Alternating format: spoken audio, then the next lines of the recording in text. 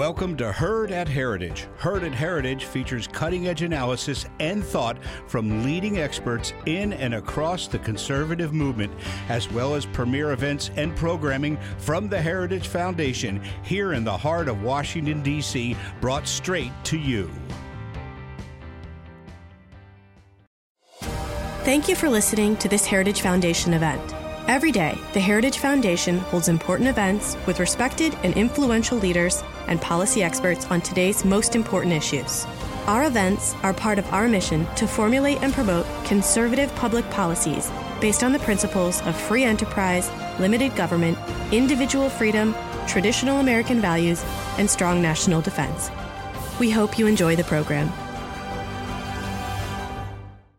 Good morning, everyone. My name is Sharice Trump. I'm the Associate Director of Coalition Relations here at the Heritage Foundation. I'm pleased to welcome you to our webinar today on a strategic blueprint for U.S.-China relations. Welcome to those joining us from our Resource Bank network, our closest friends and allies and conservative leaders. We are used to convening in person this time of year, but we're pleased to offer these substantive discussions and expert analysis through our virtual programs. Welcome to the members of the public as well. Our public programs team has a full suite of robust programming, and you can always find additional public programs on heritage.org/events. Just a few housekeeping notes. This session is being recorded. We'll be posting it on resourcebank.org in the next 48 hours for your viewing. All attendees are in listen-only mode, but we want your questions and encourage you to submit them through the gray question box on the right of your hand side of your screen. Also encourage you to identify yourself and your organization when posting your question. Today's panel is based off of a recent report put out by the Heritage Foundation called Assessing Beijing's Power, a blueprint for the U.S. response to China over the next decades. I'm pleased to have with us the authors of this report for today's discussion. I'll invite them now to turn on their cameras as I introduce each of them. Dean Chang is a senior research fellow of our Asian Studies Center at the Davis Institute for National Security and Foreign Policy here at the Heritage Foundation. He specializes in China's military and foreign policy, in particular, its relationship with the rest of Asia and with the United States. Dean has written extensively on China's military doctrine, technological implications of its space program, and dual use issues associated with the communist nation's industrial and scientific infrastructure. Walter Lohman is the director of Asian Studies Center at Heritage, which is our oldest research center, established in 1983. Walter also focuses on U.S. relations with its treaty allies in Japan, South Korea, and Australia, as well as with India and countries of Southeast Asia.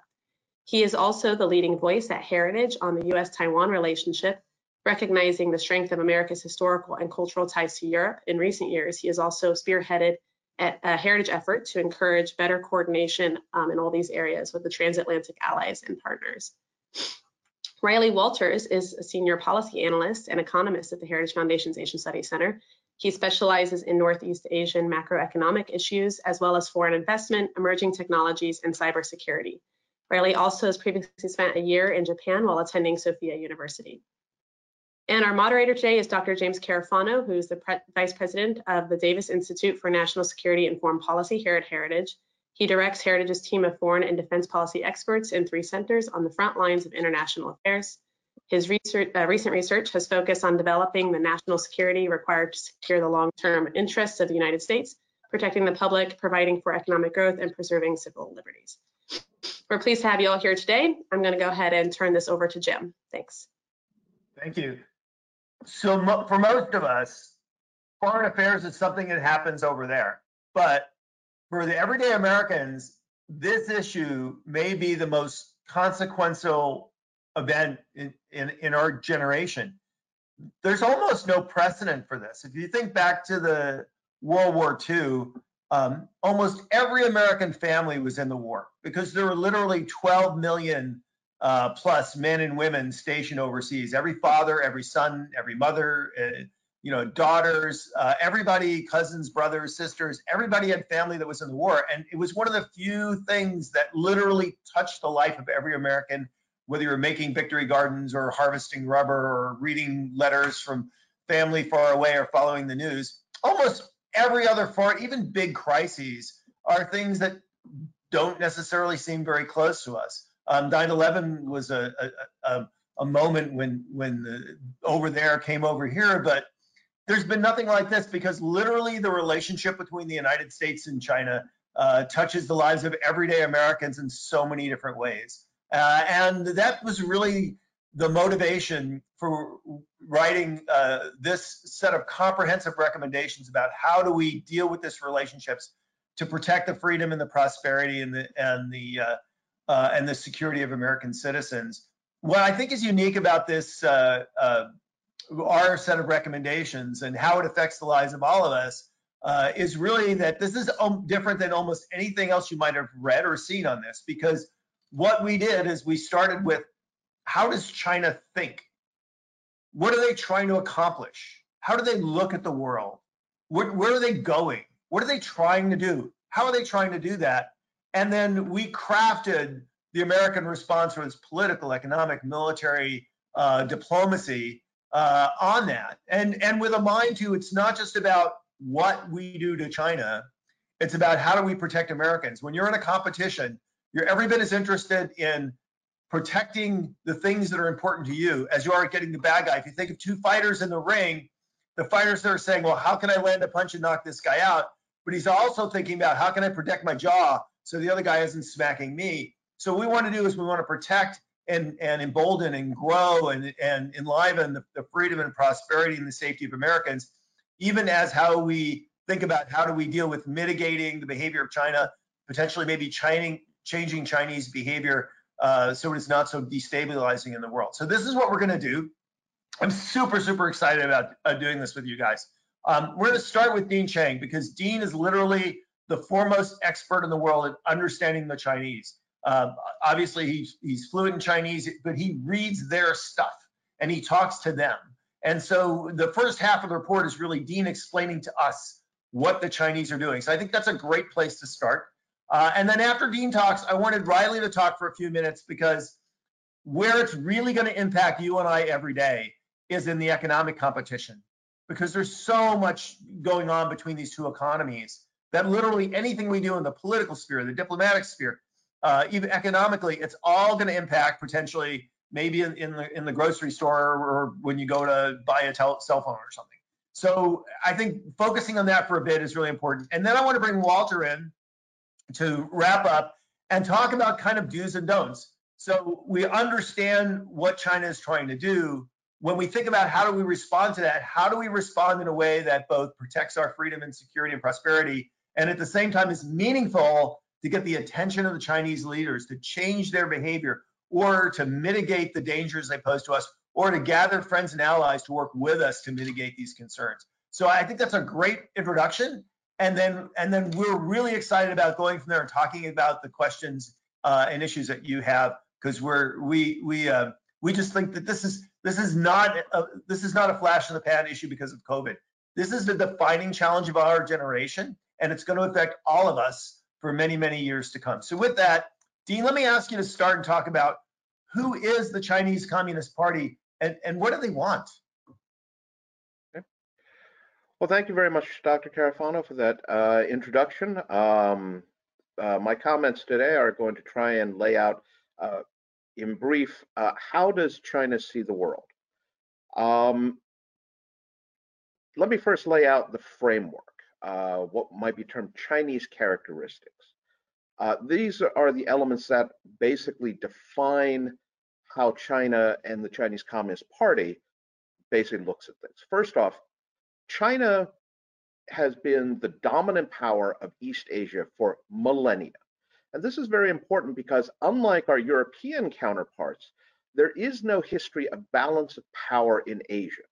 And that in turn means that China views its role in its region differently than does a France or a Great Britain or even a Russia. All of the European countries always understood that if they tried to dominate, they would be faced by a coalition of other great powers that would balance them. China has ruled the roost as the central kingdom or the middle kingdom. All of its neighbors always appeased China. They were tributary states. So that's one aspect. A second one is the century of humiliation. China went from the top dog of Asia for thousands of years to 100 years of being the sick man of Asia, of being laid low. And these were due to both internal factors and external factors. And today's Chinese Communist Party has taken those lessons and said we must be internally strong and externally strong.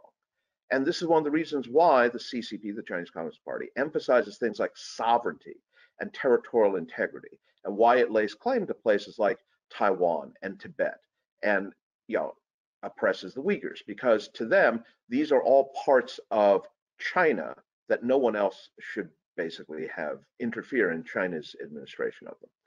This goes to a third point: there is no rule of law.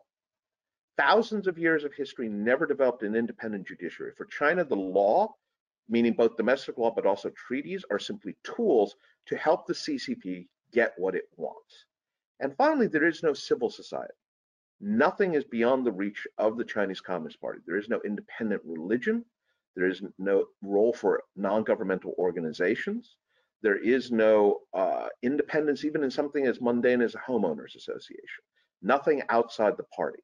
And that has important implications because that means the CCP can employ things like corporations, students, academics, journalists to help gather information or push its strategic message, or basically try and influence other organizations and entities.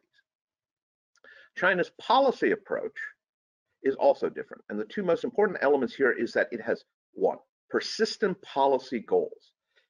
It's not that China necessarily has a century-long plan, but that once it has formulated its plans, once the CCP has really committed to a plan, they tend to remain in place. And there aren't things like presidential or congressional election cycles that can fundamentally alter the direction of things. And this then goes to the other aspect: persistent policy goals are complemented by consistent funding. Programmatic stability is another hallmark for the Chinese. When they have made a decision to pursue a program, putting a lunar lander and a sample retrieval mission, building a 5G industry, all of these major projects enjoy consistent funding efforts over time, again, which don't change every 4 years, every 2 years, because of changes in the leadership. So between these this framework and these policy setting aspects, what does China want? China, it's important to note, has plans for the post-COVID-19 world. While most of the rest of the world is still trying to get its arms around how to handle the disease, the Chinese very clearly have an idea of what they want the world to look like once we are past that. And some of the key characteristics here, probably the most important, keeping Taiwan in a box. From the Chinese perspective, Taiwan is part of China. Any effort to expand Taiwan's diplomatic space is an attack on China. And that includes pressuring international organizations like the World Health Organization to ignore Taiwan, to not interact with Taiwan, certainly not to seek Taiwan. Second aspect here is in the economic realm, which Riley will talk more about, is maintaining China's place in global supply chains. China is clearly sending a message. They're a good partner. They're a reliable supplier. They have a skilled workforce. They are the workshop. They want to continue to be the workshop for the rest of the world.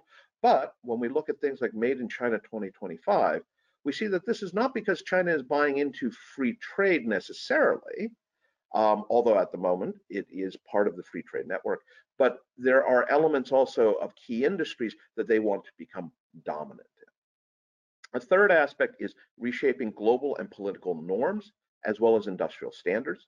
Chinese businesses, which listen to the state, influence global standard setting, whether in telecommunications or manufacturing or other aspects, while China's new wolf warrior diplomats seek to define how we think and what we say about China.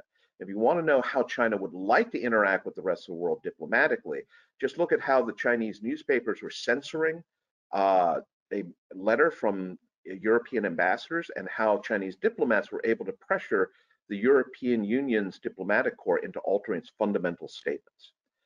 It's important to note in conclusion that China is not out to conquer the world. They're not trying to have occupation forces in Osaka or Seoul, Cleveland or Paris. They want to influence the rest of the world into not offending China. They want the rest of the world to self-censor, to watch what they say, to basically not offend China and make that their priority. It's a very different approach to the world it's going to require a very different American response.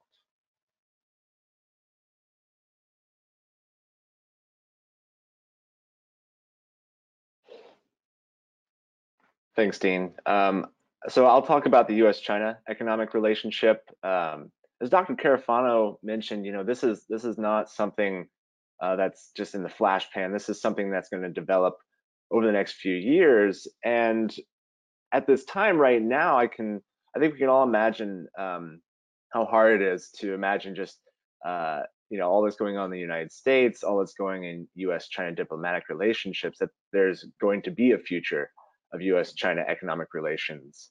Right now, Americans' views toward China are at an all-time low, but our optimism on issues like trade are at an all-time high. So how can we balance these two interests? It's an important question we're going to need to figure out, because the U.S.-China economic relationship isn't going to end tomorrow. It's not going to end in a year. It's not going to end in the next few years. And this is important to remember. China is not our greatest economic partner. It's not like the relationships we have with European countries, with Canada, Mexico, Japan. Trade, which is often the most focused on the U.S.-China economic relationship, actually only makes up about 11% of U.S. total trade, and that only makes up about 3% of U.S. GDP. So trade with China only makes up about 3% of U.S. GDP, which means the U.S. economy is very much driven by what is happening at home. But that's not to say that the 600 billion worth of goods and services that we trade with China every year isn't significant. It's very significant. I think if you think about since the beginning of the year, the U.S. Department of Treasury has collected $18 billion worth in tax revenue from Americans who have paid tariffs on imports from the European Union and otherwise, but mostly from China. And this is a cost for Americans, and it's important to remember. It's important to consider the fact that some estimates suggest that Americans have paid over $700 per family per year because of these tariffs on China, and that's a cost for Americans, which again, $700 isn't insignificant per person. As much as we're upset with the Chinese Communist Party right now, its media outlets and its media outlets for the suppression of information and the spreading of disinformation around this virus, China's economy is still made up of 1.4 billion people. And that's not something we can ignore. It's why U.S. companies want to be there, and it's why U.S. exporters want to sell there. The whole point of Donald Trump's phase one deal with China is actually to increase U.S. sales to China and to ease and help U.S. firms who are interested in investing within China. And simply put, if we're not there, someone else will be. This does not mean we should ignore the problems that come with dealing with China, of course, and we should not expect our economic relationship to remain the same that it's been over the last 20 years. The United States does have a mix of legal and punitive, trade and investment, and other tools it should be using to reshape the way that we deal with China and Chinese businesses, whether it's sanctioning those who have violated intellectual property rights, making sure that malicious Chinese investment or illicit goods from China can't make their way into the United States. It's also using our trade laws and, importantly, our membership in the WTO to our advantage. And so that's what we've laid out in this report. As is also what Dr. Carafano was mentioning earlier, the importance of this report and the importance of U.S. policy going forward shouldn't necessarily be to punish China. It should, I think, be more focused on spurring U.S. competitiveness, making sure that we don't harm ourselves, but making sure that we keep China in line with our laws and enforcing our laws to our best interests. And so with that, I'll leave it open for Q&A after this. Thank you very much. Walter?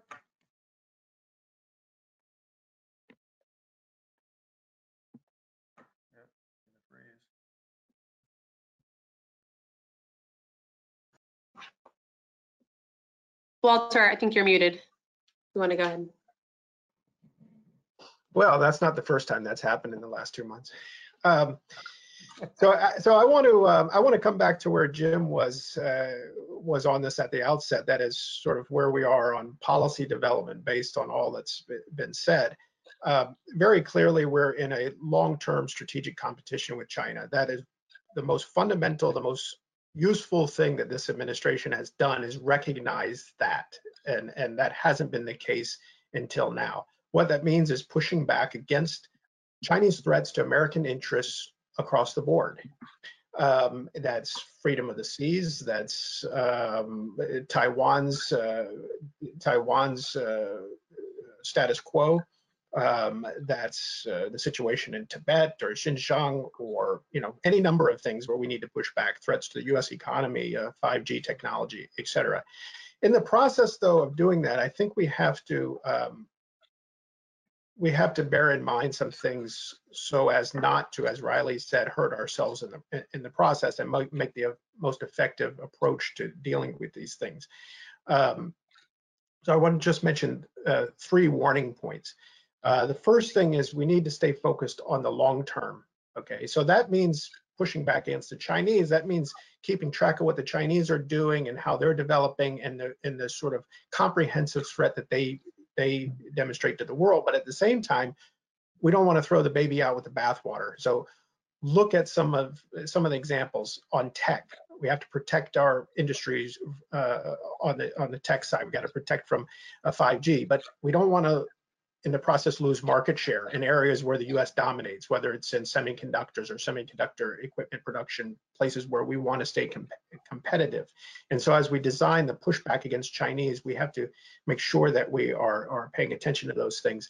The issue of Chinese studying in U.S. universities, Chinese make a tremendous contribution actually there, and it's one that we really don't want to jeopardize. When they're here, they've got to follow the laws, and we might have to tighten up those laws, but we want them in our research universities because they're contributing to efforts that not just the United States uses, not just they use, but the whole world does to develop new applications for technology and the like.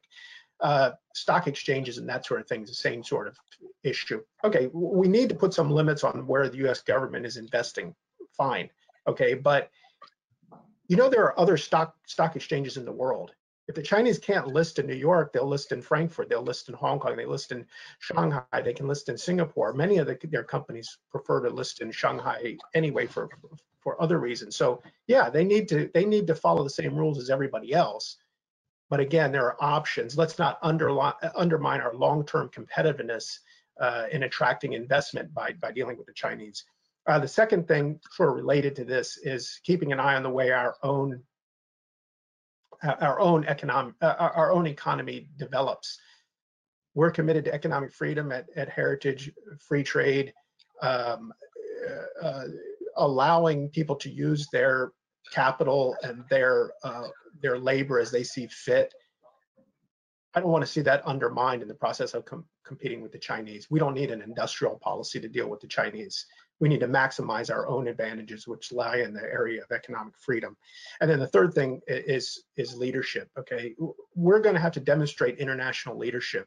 That means working with a lot of partners around the world, and it means taking their perspectives into account as we develop this. Most of the rest of the world, the allies that we need, are not going to be on board for a new Cold War with the Chinese. And serious people are not suggesting that. The people who want to push back on China is not suggesting that, but there are some who are suggesting it. And the truth is, there's just not the take up in the world to go along with us on that effectively. So let me leave it there, and I leave it to questions and answers. Thanks. So many great questions coming in. These are awesome. We'd appreciate it more, so please keep asking them. But we've got a terrific menu already. Walter's point, I think, is just so crucial, and especially Riley, because a lot of the recommendations are economic related, and they focus on what can we do to force people not to do business in China. And I think what Walter and Riley are saying, nope, let's turn that on its head. we have the free market, we have free enterprise. Let's exploit that. So the first question is we should be asking is, why can't people do business here? So rather than saying, well, you can't do business in China, what are the federal, state, and local regulations and obstacles to people doing business in America? Let's take those things away. We often talk about rare earths, for example, which aren't actually all that rare. We could mine them in the United States, but we don't because we have environmental regulations that make that economically prohibitive. Do we really need all those regulations? Can we come up with a different regulatory policy so people can mine minerals here in the United States? I think that's one. The second one is we don't have to do business with China. We can do business with our friends. And one of the things I like to point out is if you take, for example, India, Vietnam, Bangladesh, say Indonesia, Malaysia, put that all together, that's an industrial base that's every bit as big, every bit as modernized, every bit as inexpensive, every bit as integrated globally in the world as China. And those countries like us. We're seeing a lot of companies already moving from China to Mexico because it's a more secure supply chain. It's better. So we're not going to make everything here. I think nor do we have to, but we should be saying, why can we do business with our friends? And the third point, which I think Walter brought up, which is really important, which is transparency. The more we can bring transparency to what the Chinese are doing, the more governments, the private sector, civil society, NGOs can make intelligent decisions. So investing in the market is a good example. So the Chinese want to list in a U.S. market, they should have to meet all the same requirements as every other listed company, so people can do due diligence on their activities. People should know if there's Chinese manufacturing, for example, that it's using slave labor or other practices. So they can decide, do we want to do business with China or not? So those are the tools that we really think are going to be the most powerful and impactful. So the first question, I'm going to cycle back to Dean on this, is what's up with the Chinese? I mean, so there's a lot of bad things we could talk about, but one here is, yes, in the creation of the global pandemic, the Chinese bear a lot of responsibility. We still debate the origins and everything else, but what's indisputable is they let tens of thousands of people leave the country. They knew they could possibly be infected. They knew they would be highly contagious. That triggered the global pandemic. There are reporting requirements under international health regulations. They missed those by not hours or days, but by weeks or maybe months. That chewed up all the time that the rest of the world could have prepared for this. So the Chinese bear major responsibilities for triggering this global pandemic. Yet what we see now in Chinese behavior is exactly the opposite. They're not apologizing. They're doing all kinds of things. And what do you think is at the root of that behavior? Well, I think that one of the things to keep in mind is that Chinese public opinion efforts are always aimed at three audiences. The most important being the domestic audience, the second being a particular target, and the third is everybody else. So the Chinese government under Xi Jinping, it's important to recognize, this outbreak began right on the eve of Chinese Lunar New Year. Think a combination of Thanksgiving and Christmas. In terms of sales, it's even bigger than Christmas. It occurred in the midst of ending the US-China trade war, where China's economy was already starting to slow the rate of increase. So there were a lot of reasons for the Chinese government not to talk publicly, even within China, about a strange new disease that might or might not be highly contagious. The mayor of Wuhan said that he was prohibited from talking about this disease before lockdown. And so 5 million people, they think, transited out of Wuhan. And that was not just up to the rest of the world, but within China. Second of all, as I said earlier, China has a global reputation it's trying to uphold. It wants to have everyone think well of China, which is why they've sent quote unquote aid to a lot of other countries, although often that aid is stuff that had already been paid for by the recipient. And then the third part is they are trying to counter an American PR offensive that says China's to blame. And that goes straight to the heart of the problem from the Chinese perspective, which is, oh, no, you don't. We do not want to have this albatross hung around our neck. So that coupled with a diplomatic corps that really is much more aggressive, there's a reason they're sometimes termed wolf warrior diplomats, is part of this sort of new Chinese approach, which says we're big, we're capable, and you're going to respect us. Okay, so popular culture thing here. Most people don't know where Wolf Warrior comes from. Wolf Warrior is the highest grossing non-English language film in history.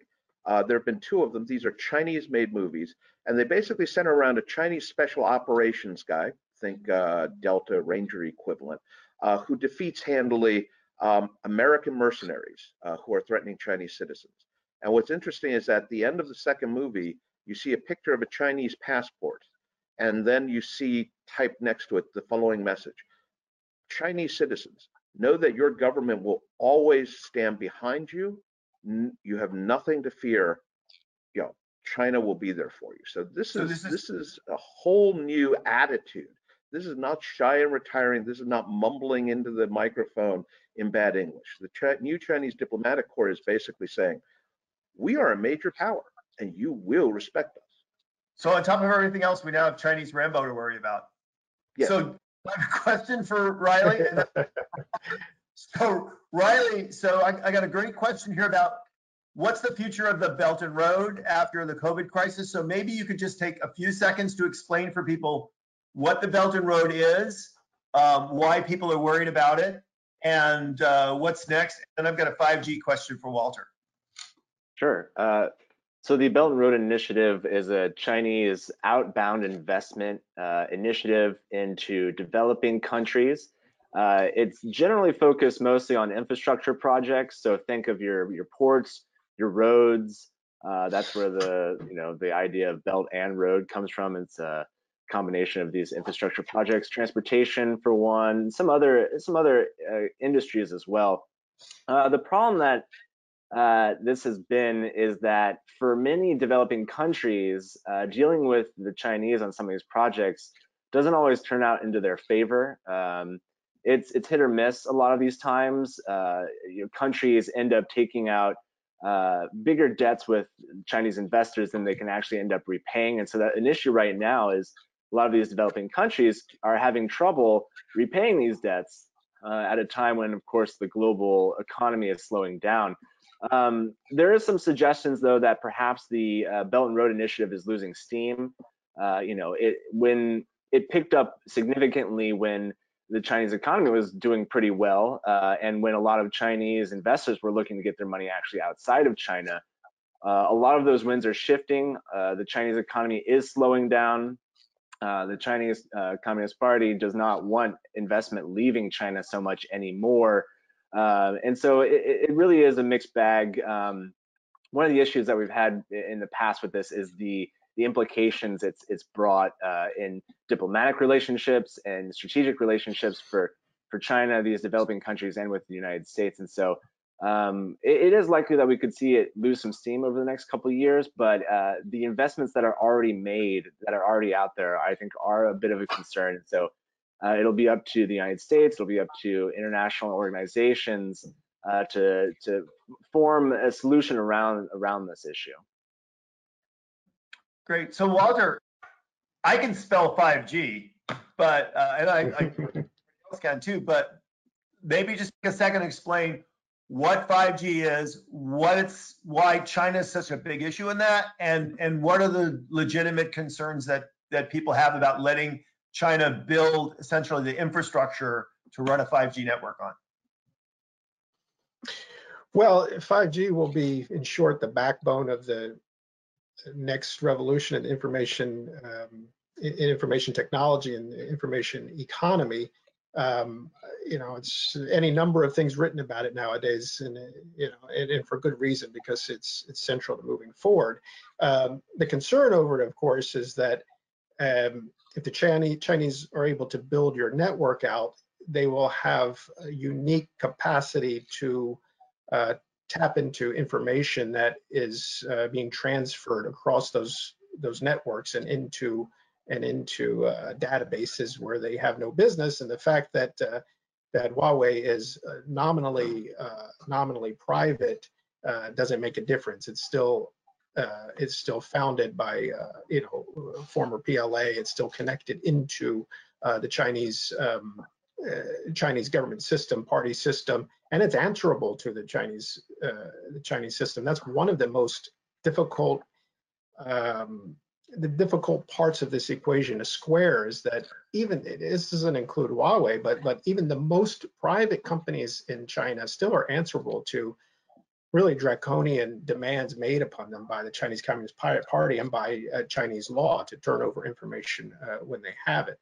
So yeah, that's the problem, is that we would submit ourselves to that technology. The Chinese would gain access to information here, and the same problem we have with our, our allies doing it. We have concern for them that they would also expose themselves, but more importantly, from a direct U.S. national security interest, is that the information we share with them, with the Brits or with the Germans or with anyone else, would also be subject to Chinese infiltration. So it's a very difficult issue to manage. I think the administration is doing the right thing on restricting access to U.S. market in this regard, and for pressuring our allies. Gets a little bit trickier on some of the export rulings, but as far as protecting our own market, I think they're doing what has to be done. So let me go back to Dean on this question for a second, because one of the things you would say, okay, so big deal if any company has to provide any information to China that they have, which might include our information, we could just encrypt our information. So what's the problem? But as you've written a lot on, two of China's research priorities are artificial intelligence and quantum computing. So what's the problem when you tie those things into the 5G issue? So it's absolutely essential to recognize that the Chinese leadership, the Chinese Communist Party, sees the world as now having shifted from the industrial age to the information age. Information is now the currency of power. And so access to information, and by information, we don't just mean cyber, we don't just mean hacking and things. We mean everything from Coca-Cola's marketing plans to US war plans to the electric power grid control structure, is all things that the Chinese want and actively seek access to. Artificial intelligence, quantum computing, things like that are major areas of Chinese investment, which pose a real challenge both to our encryption, if we're not quantum encrypted, and conversely, things that the Chinese may well be able to exploit in order to break encryption. So encryption is not perfect. Second of all, you can learn a lot just by knowing who is talking to whom, even if you don't know what the phone messages are. I mean, if Tony Soprano is talking to one of his lieutenants, you may not know what they're talking about, but the fact that they're having that conversation a lot suggests something is going on. And one of the things that we've already seen is China has redirected enormous chunks of the global internet traffic to China. And that's been done even before they have built out the physical infrastructure, the 5G networks, and have hardware in place that may well have backdoors that would also allow them to do this. So basically, allowing the Chinese to build out your 5G network is the equivalent of giving them, even if it's encrypted, it's letting them know where you have bank accounts, where you have credit cards, who you are talking to, and who you're making sales pitches at, even if they don't have the specifics. I mean, and since lying, cheating, and stealing is fundamental part of Chinese economic warfare, part of that fusion, there is no independent private sector, almost the Chinese government. Any Chinese activity is subject to being a tool of the Chinese government, and the more powerful they are, the more dangerous they are to us. Great point. So many awesome questions. I'm going to try to combine a bunch of them and come back to you guys for one more kind of critical question, which is this notion about let's just bring all our supply chains back home. Let's not do business with China. And I'd like particularly Walter and Riley to talk about that. How can we be smart about this in terms of adding to our resiliency? But also just point out that, because this is part of the question of, it's not just what the federal government does. It's not just at the state, the local, NGOs, everybody has relationships with China in one way or another, and we can all self-examine and see whether these things are appropriate. So for example, lots of universities still have Confucius Institutes that are funded by the Chinese. Are they doing appropriate activities in your university? We've seen widespread use of students in universities as either gathering intelligence, recruiting spies, or suppressing other students who are saying bad things about China. Is your university permitting those activities? are professors, not legitimate, or on the payroll of Chinese research companies, and they're not disclosing that. So in many, many areas, I mean, I think we all have a responsibility to say it's not that made in China is actually, forbidden, but are these activities being conducted? And we should demand from the Chinese what we demand from every other country. If they're going to come to the United States, they should play by our rules, and they should not be here to do malicious activity. But so let's go back to this question about let's just not do business with China anymore. Let's bring all the markets back home. Maybe just a quick final thought from Walter and Riley, and then we'll wrap up. Okay. Well, I do think that there is a principle here involved, and I know that our resource bank allies will appreciate this, is that if it's your money, you ought to be able to spend it where you want to spend it, as long as you're complying with U.S. law. If you're an American, you're complying with U.S. law. You ought to be able to spend your money how you want, whether you're a consumer or whether you're a business. Now, that also means, though, that you have to take responsibility for it. So when you invest in China and they require you to turn over your intellectual property, you have a business decision to make. It's wrong for them to do that, and that's something we've got to address with them at the WTO and elsewhere. But at the same time, the companies cannot be absolved for having handed over their technology in the process of making these sorts of investments. As far as sort of reshoring American investment is concerned, those decisions are going to be made, I think, mostly by businesses based on what's best for them. And I think that there's some sort of secular trend there, actually, towards the businesses deciding that they need a certain amount of resilience in their supply chain that they didn't, depending on the industry. So I think from a business perspective, I think boardrooms are going to be looking for more resiliency and redundancy in supply chains, and that will be the most sustainable part of this new move, whether it's back to the United States or whether it's to other places in Asia or elsewhere. Riley, one quick thought. Yeah, supply chain movements aren't that easy. That's the quick thought. The longer answer is that the United States is still the most popular place in the world to invest. But for a lot of international companies and companies that have left the United States, it's too expensive to do business here. That's because of state and federal regulations, whether that's employment regulations, environmental regulations, a whole slew of just different things that make the cost of doing business here a little bit more expensive than it does elsewhere. Well, not a little bit, a lot in some cases, actually. Moving supply chains, it will happen. It is happening. The macroeconomic situation in China, is not looking good. The outlook in the future is diminishing. Labor is becoming more expensive. Capital is becoming more expensive. And so you see companies in China saying, well, maybe we need to move to Indonesia or Vietnam or India or elsewhere. And so that is happening, but it's not going to be as simple as saying we should all leave China or we should all come back to the United States. It's going to be a diversification, just like it's been. It's just the pieces are just going to get moved around on the board a little bit. And so I think that's what it's going to be over the next few years. Whether some companies diversify their supply chain even more than they already are, that could happen. But we could see a simplification in some areas too, because not every business is created equally. The industries are different, and so is the demand. And so that's just what's important to keep in mind. I think that circles back to the three big points we made is, number one, what can we do to make America more competitive? We actually have a great report at the Heritage Foundation, which I'm sure we can share about how we can increase our own levels of economic freedom here so people can do business here. I think Charisse can share that with you guys. The issue about let's do business with friends and allies, I think you guys emphasize that. You can move supply chains to build redundancy and actually maybe improve your profit in your business line.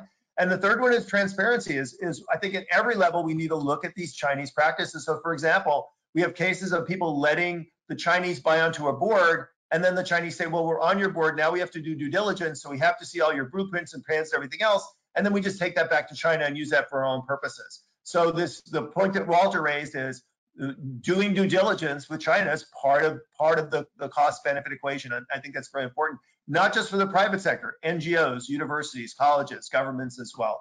And I'll just wrap with this and turn it back to Charisse. Is, we kind of say, when we're dealing with China and we want to mitigate the threats and we want to change Chinese behavior, we say, look, we have 3 rules. One is job one in America right now is getting the American economy up and running, recovering from this COVID crisis. Right? We don't want to risk a depression. If you want to do something about China, you cannot put at risk getting the economy up and running. That's job one. So let's get the economy going first. The second thing is, if you're going to do things that don't make you feel good, do things that actually force the Chinese to pay attention to. Right. So these are things that will actually affect Chinese behavior. One of the ones you point out is we could cut defense spending to help bring down the deficit. That would send a very powerful message to China that we really don't care about defending ourselves. They would actually just get much, much more aggressive. So do things that don't do things that will harm the American economy. Do things that will actually get the Chinese attention. And to Walter's point, do things that are long-term. A slap in the face is not going to change how the Chinese act. Long-term consequential behavior, like holding the WHO accountable, those kinds of things, those will change China. And we think that's, as we think through these federal, state, local, private sector, how we all want to deal with China, we think those are 3 factors we really need to take account when we work through the next step. So with that, back to you, Charisse. Great, thank you, Jim. Thank all of you for your comments today and for all the work you do every day helping lead the conversation for us at Heritage, as well as shaping this conversation nationally. Thank you to everyone who's joining us and for all of your questions. Please feel free to email me if you have any additional questions. I know we weren't able to get to everyone. My email is cherise.trump@heritage.org. And happy to connect you with any experts as well. We'll be also sending a follow-up email with the link to our report for the blueprint on the U.S. response to China, as well as a short survey on today's panel. We appreciate your ongoing feedback with these virtual sessions. And we recently launched a webpage that is specifically focusing on countering China. So I encourage you all to find all of our reports and articles on this issue that's www.heritage.org/countering China. And you can find additional programs and virtual programs on our resourcebank.org website as well. So thank you all, and have a wonderful rest of the day.